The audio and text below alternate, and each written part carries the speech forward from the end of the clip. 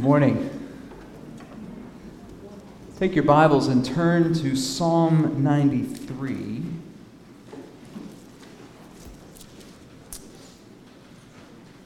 This week I was stopped in my tracks as I was listening to an interview with a pastor from Brooklyn, well-known pastor. The interviewer said something, and it's just kind of gotten stuck in my mind and heart this week. They were encouraging pastors. The interviewer made this statement: discouragement is a temporary loss of perspective. A temporary loss of perspective. Discouragement is one of Satan's favorite tools to deploy to get the church off track. You see, when the enemy comes after you with discouragement, newsflash, you are not the bullseye of the enemy's end game. He's come to disrupt your life to affect your family, and to disrupt your family's life to try to shake the church of the living God. Because the enemy, I don't want you to think more highly of your... Well, let me say it this way. I don't want to think more highly of myself than I ought. I don't want to put you down to start with. But I'm not sure that I'm at the top of the enemy's list, but I know the church of the living God is. So when the enemy comes with discouragement, we get a wrong view of God and a wrong view of the thing, our circumstance, the trial, the whatever it is. We give the circumstance more power than it can possibly have, and God less than he deserves. It's like we view the thing as 20 miles high and God as 3 inches tall and somewhere removed. That's discouragement. That can cause us to spiral quickly unless we run to Jesus. And what do I mean when I say run to Jesus? That's churchy talk. What I mean is to see what the Bible says is the truth, to get into the Word of God, and to get on your knees before a holy God and spend time with the Lord and let him reorient your perspective. Whatever you're in, whatever it is for you, the thick of it, a low view of God will always rob you of victory. You're clawing in the mire when you have a low view of God. Regardless of the outcome of your trial, you can still have victory. I'm convinced of that. As we come to Psalm 93, let me just remind you about the Psalms. Many of them were written as songs bundled together. They're poetry. Now, they're God's word without any error or mixture of error, but poetry reads differently than history, which reads differently than prophecy.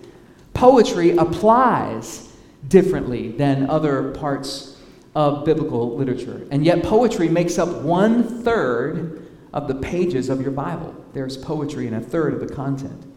The poetry of Psalms in the Old Testament focuses on our emotional response to God, and it seems also to give voice to our emotional response to those who are hostile to God and his people. So keep that in mind while you're reading through the Psalms. Now, some of the hostility that is pointing toward God's people were of their own making. Time after time, God's people were faced with what seemed to be impossible situations, obstacles that were so high and so mighty that they were crushing the spirit of Israel's king and the people around him and the nation as a whole. Some of this was their bed they made and they had to lay in it, right? If you know anything about Israel history, and we'll go through it quickly in a few moments. Some of it, though, was not of their own making. We call that adversity. Like when you didn't ask for it, right? But you have a pulse and trouble came, right? That's happened to at least one or two of us in the room, I'm sure. I know I told you to turn to Psalm 93, but if you'll keep your thumb there and flip maybe a page over, I don't know how big your print is. Mine keeps getting bigger the older I get, but even with good glasses, right? Psalm 89 closes out with this desperate cry of discouragement. Now, it looks like God's promises might not be realized. It looks like God is about to pour out his wrath. Here's the context. You ready? David's house is in shambles. The crown is in the dust. The anointed were in the crosshairs of God's wrath. The foundations of everything familiar seemed to be shaken at the core. And if you look at Psalm 89, hear the psalmist cry out. Look with me, let's start in verse 46. How long, O Lord, will you hide yourself forever? How long will your wrath burn like fire? Remember how short my time is. For what vanity you have created all the children of man. What man can live and never see death? Who can deliver his soul from the power of Sheol? Selah. Lord, where is your steadfast love of old, which by your faithfulness you swore to David? Remember, O Lord, how your servants are mocked, and how I bear in my heart the insults of all the many nations, with which your enemies mock, O Lord, with which they mock the footsteps of your anointed.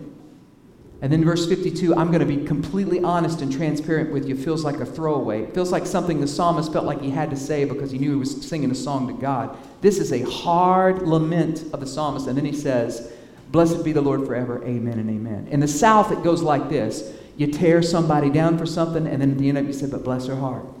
Right? Y'all heard people do that? Now, I ain't one to gossip, so you ain't heard this from me. And then you unload, and then you say, but God bless her heart. She's sweet. Not according, they seem to contradict each other. This psalmist here is desperate. He's saying, where are you, God? Do you know where I am? I don't have much time down here. Where is that love that you promised? Where is that faithfulness that we've heard so much about? We are taking a beating down here. Do you see? Do you care? Then you come to Psalm 90, and you find Moses interceding for the people of God. Then you work through Psalm 91, and I just remember it from the King James. Maybe some of you memorize it. He that dwelleth in the secret place of the Most High shall abide under the shadow of the Almighty. There's a rescuer, a champion that begins to be introduced. It's not of this world. Then Psalm 1 and 2 become reality in Psalm 92, and then we come to Psalm 93, which kicks off this victory chant. Everything is still in shambles. But the song has changed the meter. Psalm 93 runs all the way to Psalm 99 with this same pitch and tempo of this great praise to an unshakable, all-powerful King. God's word is awesome, isn't it? It's so awesome. God's word is awesome, but maybe your life isn't right now.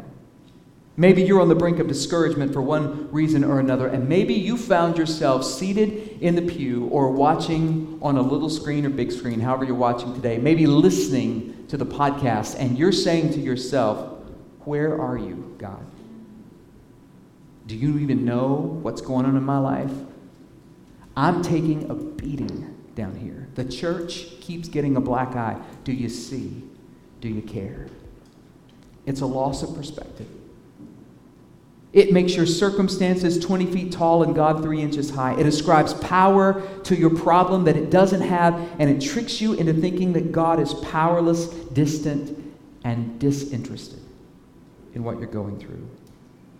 Now, we come to Psalm 93. I want you to chew on the first 3 words of Psalm 93. Let's put it on the screen. I'm just going to read verses 1 and 2 to you. You ready? The Lord reigns. Can you say that with me? 1, 2, 3. The Lord reigns. Man, I don't want to give you a mantra this week, but it'd be good for you to get that on your breath. It'd be good if every time you look at your watch, if you put a little dot somewhere on your watch to remind you just to say, the Lord reigns. He is robed in majesty. The Lord is robed. He has put on strength as his belt. I put on a belt this morning. It wasn't strength. He put strength on as his belt. The world is established. It shall never be moved. His throne is established from of old. He is from everlasting. Before we get too far in the text, maybe you just meditate on that reality. The Lord reigns. Pray with me. Father, you reign. You reign in glory. You reign in majesty. You reign forever. You are the King, even though man competes With that throne, you alone are king, and you are king eternally. You reign in Jesus' name. Amen. That's your first point this morning. The Lord reigns. That word reigns is the word malak. It's the Hebrew word that's the verb implying a completed action. It's present tense in its expression, but it's an established condition. And then there's a time stamp to it in the text we just read from old. That's the beginning. That's the way the psalmist would talk about eternity past and the beginning of creation. And forevermore, that's an eternal state. So his kingship is timeless. Verse 1 and 2 tells us something very important this morning. Newsflash to all of the things competing for your attention. The Lord reigns. He is robed like a king because he is king. He's robed in majesty and power. He wears strength for a belt. His throne is in heaven. It has been established. His throne is established and will forever be established. He is the everlasting king. Our God reigns. The Lord reigns. He's enthroned in heaven. The Bible says in Psalm 89 that righteousness and justice are the foundation of his throne. So when he reigns correctly. In Psalm 103, we learned that the Lord reigns over everything, whether we see it or not, whether you believe it or not, whether you feel it or not. The Lord has established his throne in the heavens, and his kingdom rules over all. Say all. It all means all. You know what all means in the original language? All. He rules over all. He reigns above, he reigns over all, and his reign is forever. Psalm 45 says, your throne, O God, is forever and ever. The scepter of your kingdom is a scepter of uprightness. The Lord reigns. The Lord reigns. He's robed in majestic robes of glory. The Lord reigns armed with all strength and power. I've come to remind you this morning, the Lord is in charge. He's in charge. The noise and clamor of this world has no throne. Your pain has no throne. Your circumstance has no throne. The devil himself has no throne. He is only a prince of the fleeting power of the air. Not only do they have no throne, they have no claim to the throne. Our King alone reigns. Some of you can rejoice this morning because you're experiencing that right now. You're accepting that and you are walking in that victory. Some of you need to hear that to remind you of what you already know. And some of you are struggling. This may come as a news flash this morning. You've had a temporary loss of perspective. I want to help correct your vision this morning. The Lord reigns and nothing else does. Nothing else does. This week, I hope those three words just stay on your spirit. I hope they stay on your brain. I hope they stay at the front of your prayer life this week.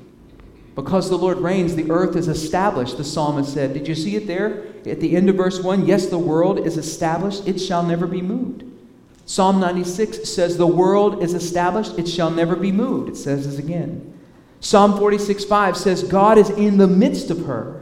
She shall not be moved. That's the earth. For he founded it upon the seas and established it upon the rivers. Psalm 78. He built his sanctuary like high heavens, which he has founded forever like the earth. Psalm 119. Your faithfulness endures to all generations. You have established the earth and it stands fast. God's throne and the world that he created are firmly fixed.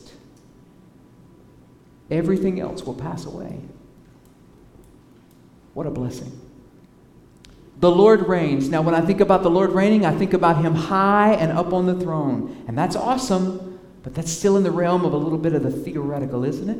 Like, Pastor, I'm with you. The Lord reigns. You've said it 1,000 times. Gotcha. You're going to win the point for driving it home. But I'm dealing with something right now in front of me. And I appreciate that he's on the throne, but I need him here and now. I'm glad you said that. Look at verse 3 with me, please. The Lord is mightier. The floods have lifted up, O Lord. The floods have lifted up their voice. The floods lift up their roaring. The second thing I want you to write down this morning is the Lord is mightier. He reigns, and he is mightier. Look at the mighty roar of the floods. They're loud. Think about floodwaters. They rage. They're dangerous. They're consuming. They're destructive. They're deadly. And they seem constant. Now, when Old Testament writers wrote about raging waters or floodwaters, they were often used as symbols. And there are two main things that they would illustrate when they wrote about this. Number one were, shocker, politicians that thought more highly of themselves than they ought. But the Bible's just so out of touch with today, isn't it? No, they thought of these rulers that tried to set themselves up as above God, and nations that would rattle against and rage against the people of God. And they would refer to this as the roaring floodwaters or the raging waters. Okay? The second, more general category of the symbolism of that picture is this: uncontrolled chaos. Like where people have lost their, we used to say, ever-loving mind. The Bible's so out of touch, isn't it? Just, wow. I tell you what, it's more up to date than your news feed that you refreshed this morning before you got to church. They're saying these things are loud. They're so loud. Now, Israel knew something about chaos and about wicked rulers. I think my Old Testament survey prof may give me a check for this morning. Let me give you a quick and very brief history of Israel. Think with me. From the call of Abraham in Genesis 12 to the birth of Christ is about 2,000 years. They were sojourners for a while. They put down roots in Egypt, and that started well. It did not end well. It ended quite horrifically, actually. God rescues them from Moses, and they wandered through, God rescued them rather through Moses, and they wandered through the desert and tested God's patience for 40 years before finally moving into the promised land. That led to the period of the Judges. Remember, where everybody did what was right in their own eyes. Again, so completely foreign to anything we're experiencing today, right? That led to the period of Judges, which was one of the worst eras in all of Old Testament history. Then Saul takes the throne, becoming Israel's first king. The monarchy period is off to a bumpy start. David takes the throne and rules for 40 years. David's son Solomon takes the throne, builds the temple, and rules for 40 years. And this is what's referred to as the golden age of the New Testament. But don't blink, because everything unravels rather quickly. The kingdom is divided. The northern kingdom eventually is conquered by Assyria. That's terrible. The southern king lasts a little bit longer, but then is conquered by Babylon. Horrific. Then comes a series of occupations. After Babylon, it's Persia, and then Greece, and then Rome. This is the history of God's Old Testament people. 2,000 years of raging waters. 2,000 years of sin and suffering. 80 years of relative peace, but not devoid of sin. These people knew the sound of raging waters. They knew floods lifting up their voice. No wonder so much of the Psalms are psalms of lament. God, where are you? Do you see what we're going through? Your history, your present thing that you're going through may not be quite as sensational as the history of Israel. But you know the sound of raging waters. They're loud. They're dangerous. They're consuming. They're deadly. And they drown out the truth. Loneliness can be loud. Discouragement can be suffocating. Dismay can be deadly.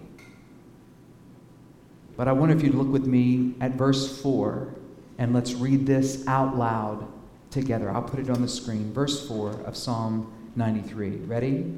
Mightier than the thunders of many waters, mightier than the waves of the sea, the Lord on high is mighty. Let that sink in for just a moment. When the roar of circumstances gets almost deafening, I want you to remember the Lord is mightier. When the rulers of nations are poking their finger right into the eye of God with their godless, antichrist mandates trying to bury the church in an oppressive voice, I want you to remember the Lord is mightier. When society as a whole has lost its ever-loving mind and it looks like chaos is the law of the land, and you can't stop the noise, fret not for evildoers. The Lord is mightier. No matter how many storms the nations on earth seem to work up and how loud they become, no matter how bad the news continues to be, the God of this Bible is still seated on the throne. He is not in the least bit shaken by the things that shake us to the core. The foolish words and the deeds of these great leaders that are in front of us today will fall to the ground from whence they were made. Don't focus on the threats around you. Focus on the throne above you. And remember, the Lord is mightier. Psalm 65 tells us the one who by his strength established the mountains, being girded with his might, who stills the roaring of the seas, the roaring of their waves, the tumult of the peoples. Psalm 92 tells us the Lord is great. He has great works. His thoughts are very deep. The stupid man cannot know, the fool cannot understand this, that though the wicked sprout like grass and evildoers flourish, they are doomed to destruction forever. But you, O Lord, are on high forever. For though we walk in the flesh, we are not waging war according to the flesh. For the weapons of our warfare are not of the flesh, but have divine power to destroy strongholds. We destroy arguments and every lofty opinion raised against the knowledge of God, and take every thought captive to obey Christ. This is who we are. It's who God made us. Why? Because the Lord reigns and He's mightier. And when He saved you to be a messenger to the world. It says the Lord reigns and the Lord is mightier. A messenger to your circumstances. The Lord reigns and the Lord is mightier. Now, just a word, it popped into my head. I don't want to chase this rabbit too long, but on that last part of that verse, 2 Corinthians 10:5, we destroy arguments and every lofty opinion raised against the knowledge of God. Lofty, it seems high. It seems like it's accepted. It seems like high thinking. I'm going to tell you something. Rebellion against the creation order is exalting itself against the knowledge of God. Not only do I reject it, I can't affirm someone who's in line with it, because to do that would be for me to bear false witness to this book. I'm not going to do it. You're not going to compel my speech. God's going to compel it. You're not going to tell me how to say. Everybody's worried about pronouns. We need to be worried about action verbs. It says the Lord reigns and the Lord is mightier. And God's word is forever settled in heaven. When I think about the Lord reigning, I mentioned it earlier, I think about Him reigning above with His authority. When I think about the Lord being mightier, I think about Him being near and stronger. He's right there in the midst. He's standing on the bow of the ship saying, "Peace, be still," right in the thick of it. When I read the last verse of this text, it leads me to our third point that points us to the fact that the Lord is faithful. He's so faithful. Whether you see that He's faithful, whether you are experiencing His faithfulness right now that you can put your finger on or not, the Lord is faithful. It's just who He is. Look with me at the very last verse of this passage. The Bible says, "Your decrees are very trustworthy." Now let's be honest. If the Bible would have said, "Your decrees are trustworthy," that's enough. Period. Like, that's enough. But look at the emphasis here. Your decrees are very trustworthy.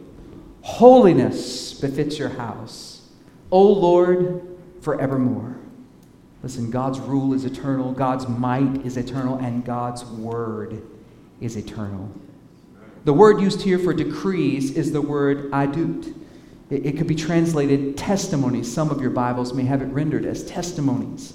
When we say testimonies, we mean God's laws, His instructions, His promises, His rebukes, His encouragements. All of that together make up the decrees or the testimonies of God's gracious rule. Now, with all that we see around us that's broken, and there's a lot of beauty around us. Please don't hear me say everything's awful all the time. But there's a lot of beauty around us. But of all that we see around us that is broken, we need to remember sometimes it's difficult for us not to transfer that when we think about God being a king and we think like maybe it's a democracy. It's not a democracy. He sits on the throne all by himself. He was not an elected ruler. He is the I am, and he is king. God's holiness demands that all of his creatures submit to his law. His steadfast love and mercy is so great, though, that for those who do submit to his law, watch this, I love this, they will be under the control of the only one who reigns and is mightier than the waters that he created. There's nothing that comes at you that is outside the power of an almighty God who reigns and who is mightier. Isaiah would say this, "Fear not, for I have redeemed you. I've called you by name. You are mine. When you pass through the waters, I will be with you. And through the rivers, they shall not overwhelm you. When you walk through the fire, you shall not be burned, and the flame shall not consume you." God is faithful and he's present. This God, his way is perfect, the psalmist said in Psalm 18:30. The word of the Lord proves true. It proves true, and it has for all these years. He is a shield for all those who take refuge in him. Psalm 19, one of my favorite passages about the faithfulness of God's word. The law of the Lord is perfect, reviving the soul. The testimony of the Lord is sure, making wise the simple. The precepts of the Lord are right, rejoicing the heart. The commandment of the Lord is pure, enlightening the eyes. The fear of the Lord is clean, enduring forever. The rules of the Lord are true and righteous altogether. More to be desired are they than gold, even much more than fine gold. Sweeter also than the honey and drippings of the honeycomb. Moreover, by them is your servant warned. In keeping them, there is great reward. I want you to get into God's word like your life depends on it, because it does. It does. If not, you'll believe a lie so quickly it will blow your mind if you don't shut off some of the other feeds and get into the word of God. God's word is trustworthy. It is very trustworthy. In a world of fake news, God's word is trustworthy. In a world and a day in which doctrinal confusion is among the professing church of the Lord Jesus Christ, God's word is still trustworthy. I don't care what resolutions are drafted by any body. If they're not in line with this word, they are out of line with the God of this Bible. And they don't get to call themselves a church under the authority of God's word. God's word is trustworthy, regardless of what men say or do. God's word is trustworthy, even when the nations rage. And I'm going to tell you something right here, right now. Mark this down. I may be small in stature, but I got a big voice. If it becomes so unpopular and so marginalized and so toxic in our sin-soaked society and culture that I become a target of persecution for standing on the promises of God, let them come, let them threaten, let them strip away my freedoms, because the Lord reigns, the Lord is mightier, and the Lord is faithful. We need to have a theology of getting fired for the truth of God and be ready to take the consequences.